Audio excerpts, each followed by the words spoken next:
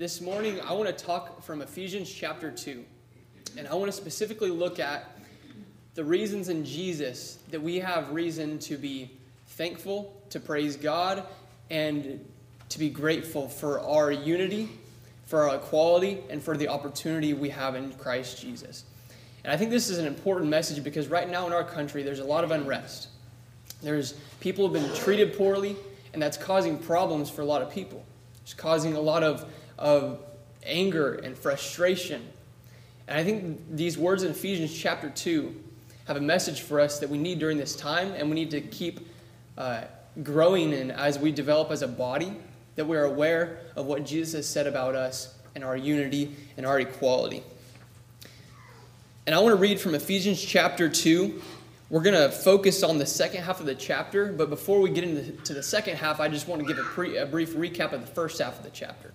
In Ephesians chapter 2, Paul has started out by telling the Ephesians about being brought from death to life.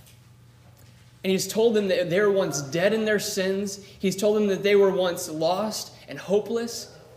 And he says in verse 4, "But God, who is rich in mercy because of his great love with which he loved us, even when we were dead in trespasses, made us alive together with Christ. By grace you've been saved, and raised us up together, and made us sit together in the heavenly places in Christ Jesus, that in the ages to come he might show the exceeding riches of his grace and his kindness toward us in Christ Jesus." He's giving us this picture of how we were so low down and far from God that he says it was death.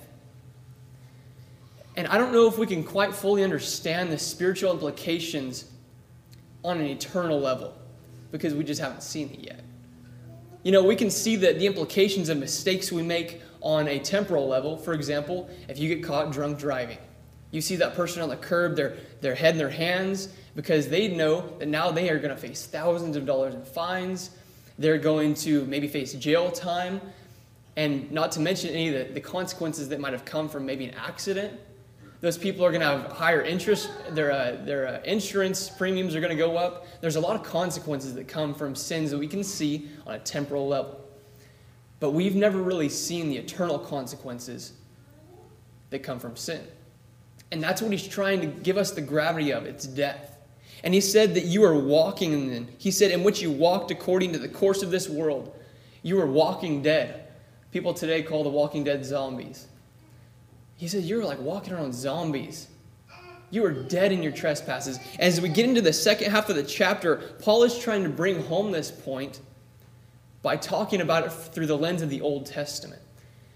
And he gets into this talking about the Gentiles and things. We're going to read a couple verses real quick to give kind of a picture of what he's going to be talking about. Ephesians chapter 2, beginning in verse 11 says, "Therefore, remember that you, once Gentiles in the flesh, who were called uncircumcision by what is called the circumcision, made in the flesh by hands, that at the time you were without Christ, being aliens from the commonwealth of Israel and strangers from the covenants of promise, having no hope and without God in the world."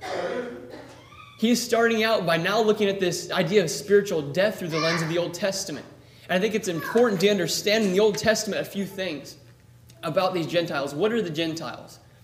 Gentiles are one of two classifications God set up during the Old Testament times.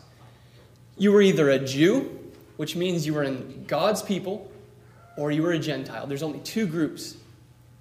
God didn't separate people into races and to skin color and all these different things. God and the Old Testament has only ever made two groups of people. His people, the Jews, and the people who were not his people, the Gentiles. And that's important because of what we're going to read in a little bit. But within those Jews and Gentiles, there's some specific things that would happen that make this whole concept really come out. And that's in the area, we'll illustrate in the area of the temple and the temple courts. Chris, I think, did a lesson not too long ago on the temple and the meaning there. So I think you all might know more about this maybe than me. But the temple was lined out like this. You had first, we'll say here is the most holy place. You had the most holy place where only the high priest was allowed to go.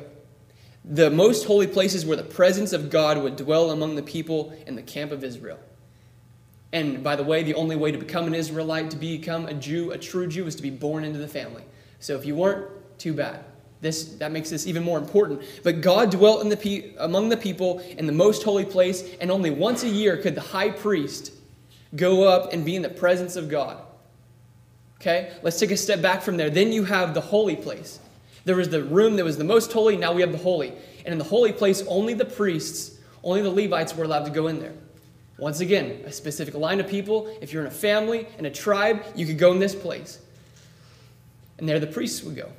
Let's remember the priests. Don't forget them. Then a step back from there, you had the court of men, or the court of Israel, which is where the Jewish men only could go. Then a step back from there, you have the court of women, which is where only the Jewish women could go. And then a step back from there, you have the court of Gentiles. And the court of Gentiles is where the Gentiles couldn't go any further. If you were a woman or a man in Judaism, you could come back here, but only the Gentiles could not go any further than this place, far from the most holy place where God dwelt. That's why this gravity of what he says, let's go and read it now, in verse 11 is so important. Therefore remember that you, once Gentiles in the flesh, who are called uncircumcision by what is called circumcision, made in the flesh by hands, that at that time you were without Christ, being aliens from the commonwealth of Israel, the saved people, God's people, and strangers from the covenants of promise, having no hope. The person who is a Gentile, they could convert to Judaism, but they were still considered a Gentile. And so yes, they could want to be among God's people, but they could only get this close. They couldn't get any closer by trying harder, by becoming a better person, by following the law more perfectly. They were stuck in the outer area. He says you were that way. You were strangers. Can any of you in here prove your Jewish descent? No. He says you were all Gentiles and without God in the world, without hope. But now, in Christ Jesus, you who were once far off have been brought near by the blood of Christ. Jesus Christ broke all that up. And that's what this lesson is really all about. It's about Jesus in many of his roles. I want to focus on this morning the fact that Jesus is the barrier breaker for us. He died for our sins. He is the one who saved us from our sins. He is our mediator. He's a lot of things, but he's also, and a very important role he has, is a barrier breaker. In the Old Testament, there were barriers for you and me. Don't forget that the high priest could only go in there once. Then the priest could come that much closer.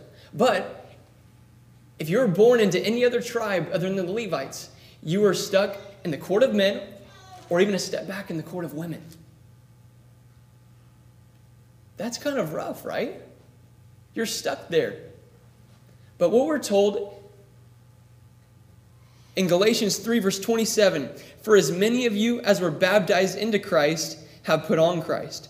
There is neither Jew nor Greek. There is neither slave nor free. There is neither male nor female, for you are all one in Christ Jesus. The beauty of what Jesus did is he tore down those barriers.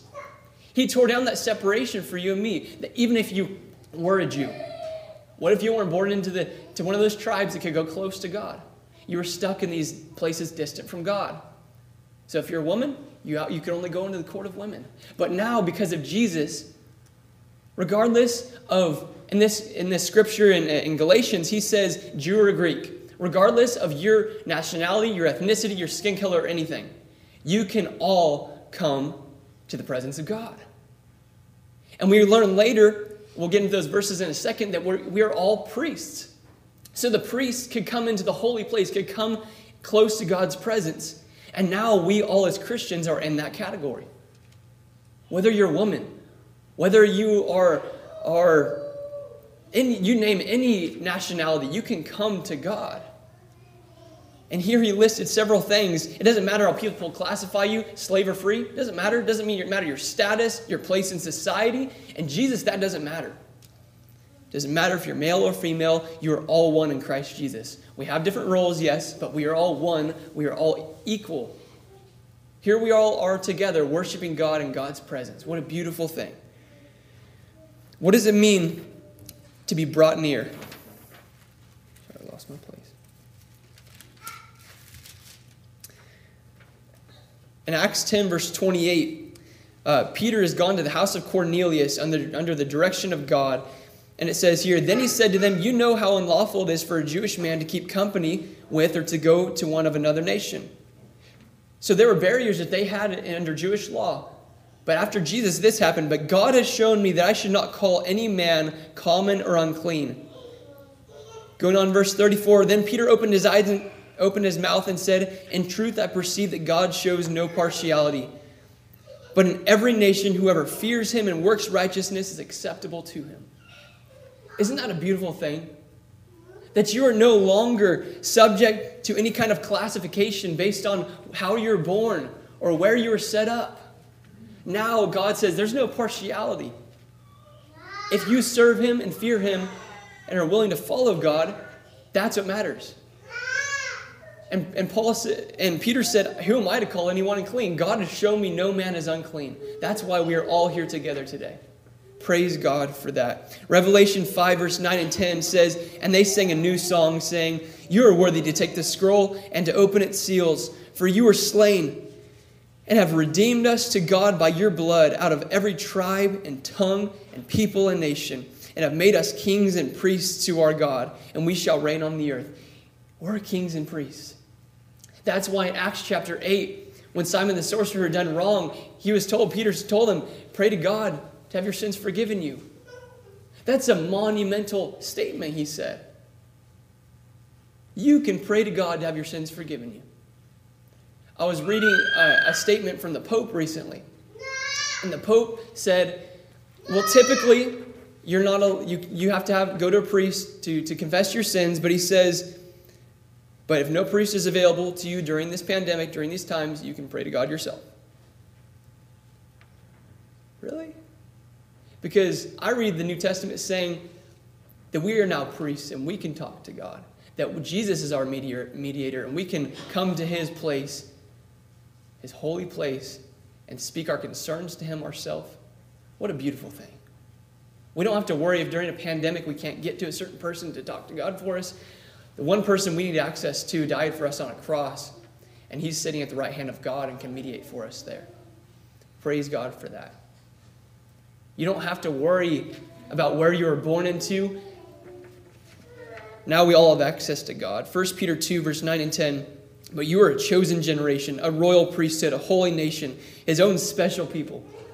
Do you have anything special to you? I've got a special baseball glove. And for most people, it probably doesn't look like anything to them, but that glove is special to me. I had it all 4 years of high school. That leather is nice and is broken into my hand just right. Do you have anything special to you? God says you are his special people. That carries with it a tone of care and having something invested in you. Having importance resting with you, his child. He says you're his own special people. For what? That you may proclaim the praises of him who called you out of darkness into his marvelous light. Who were once not a people, but are now the people of God. Who had not obtained mercy, but now have obtained mercy. Our God is awesome. And so today, I want to continue on verse 14. Let's read verse 14. For he himself is our peace. This is Ephesians chapter 2, verse 14. Who has made both one. Who is those both? Speaking of the Jew and the Gentiles. He's made them both one.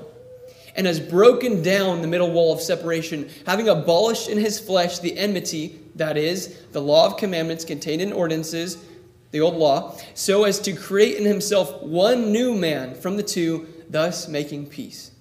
And that he might reconcile them both to God in one body through the cross, thereby putting to death the enmity. And he came and preached peace to you, who were afar off, the Gentile, maybe if you're a woman, whatever your state was, and to those who are near. Even if you were a Jew, even if you were a priest, you needed Jesus. For through him we both have access by one Spirit to the Father. Now, therefore, you are no longer strangers and foreigners, but fellow citizens with the saints and members of the household of God. I mean, it's one thing to be kind of in the same community as important people, but he says you're in the same household. Having been built on the foundation of the apostles and prophets, Jesus Christ himself being the chief cornerstone, in whom the whole building, being fitted together, grows into a holy temple in the Lord, in whom you also are being built together for a dwelling place of God in the Spirit. We are now God's temple. From wherever we've came from, for whatever our background was, whatever our family was, we are now God's temple. Praise God for that. And in light of our social climate, we need that message. We need to know this and have this in our hearts, because it's not just any specific ethnicity that can be grateful for this. We all would have been distant from God. We thank you for listening to our podcast put on by the Church of Christ at 2215 Plans Road in Bakersfield. If you would like any additional information, or you would like to receive a free Bible correspondence course by mail, please email us at info@churchofchristbakersfield.com. Our service times are Sundays at 10:30 a.m. and 5 p.m., and Wednesdays at 7:30 p.m. Please make plans to join us. We would love for you to be our honored guest.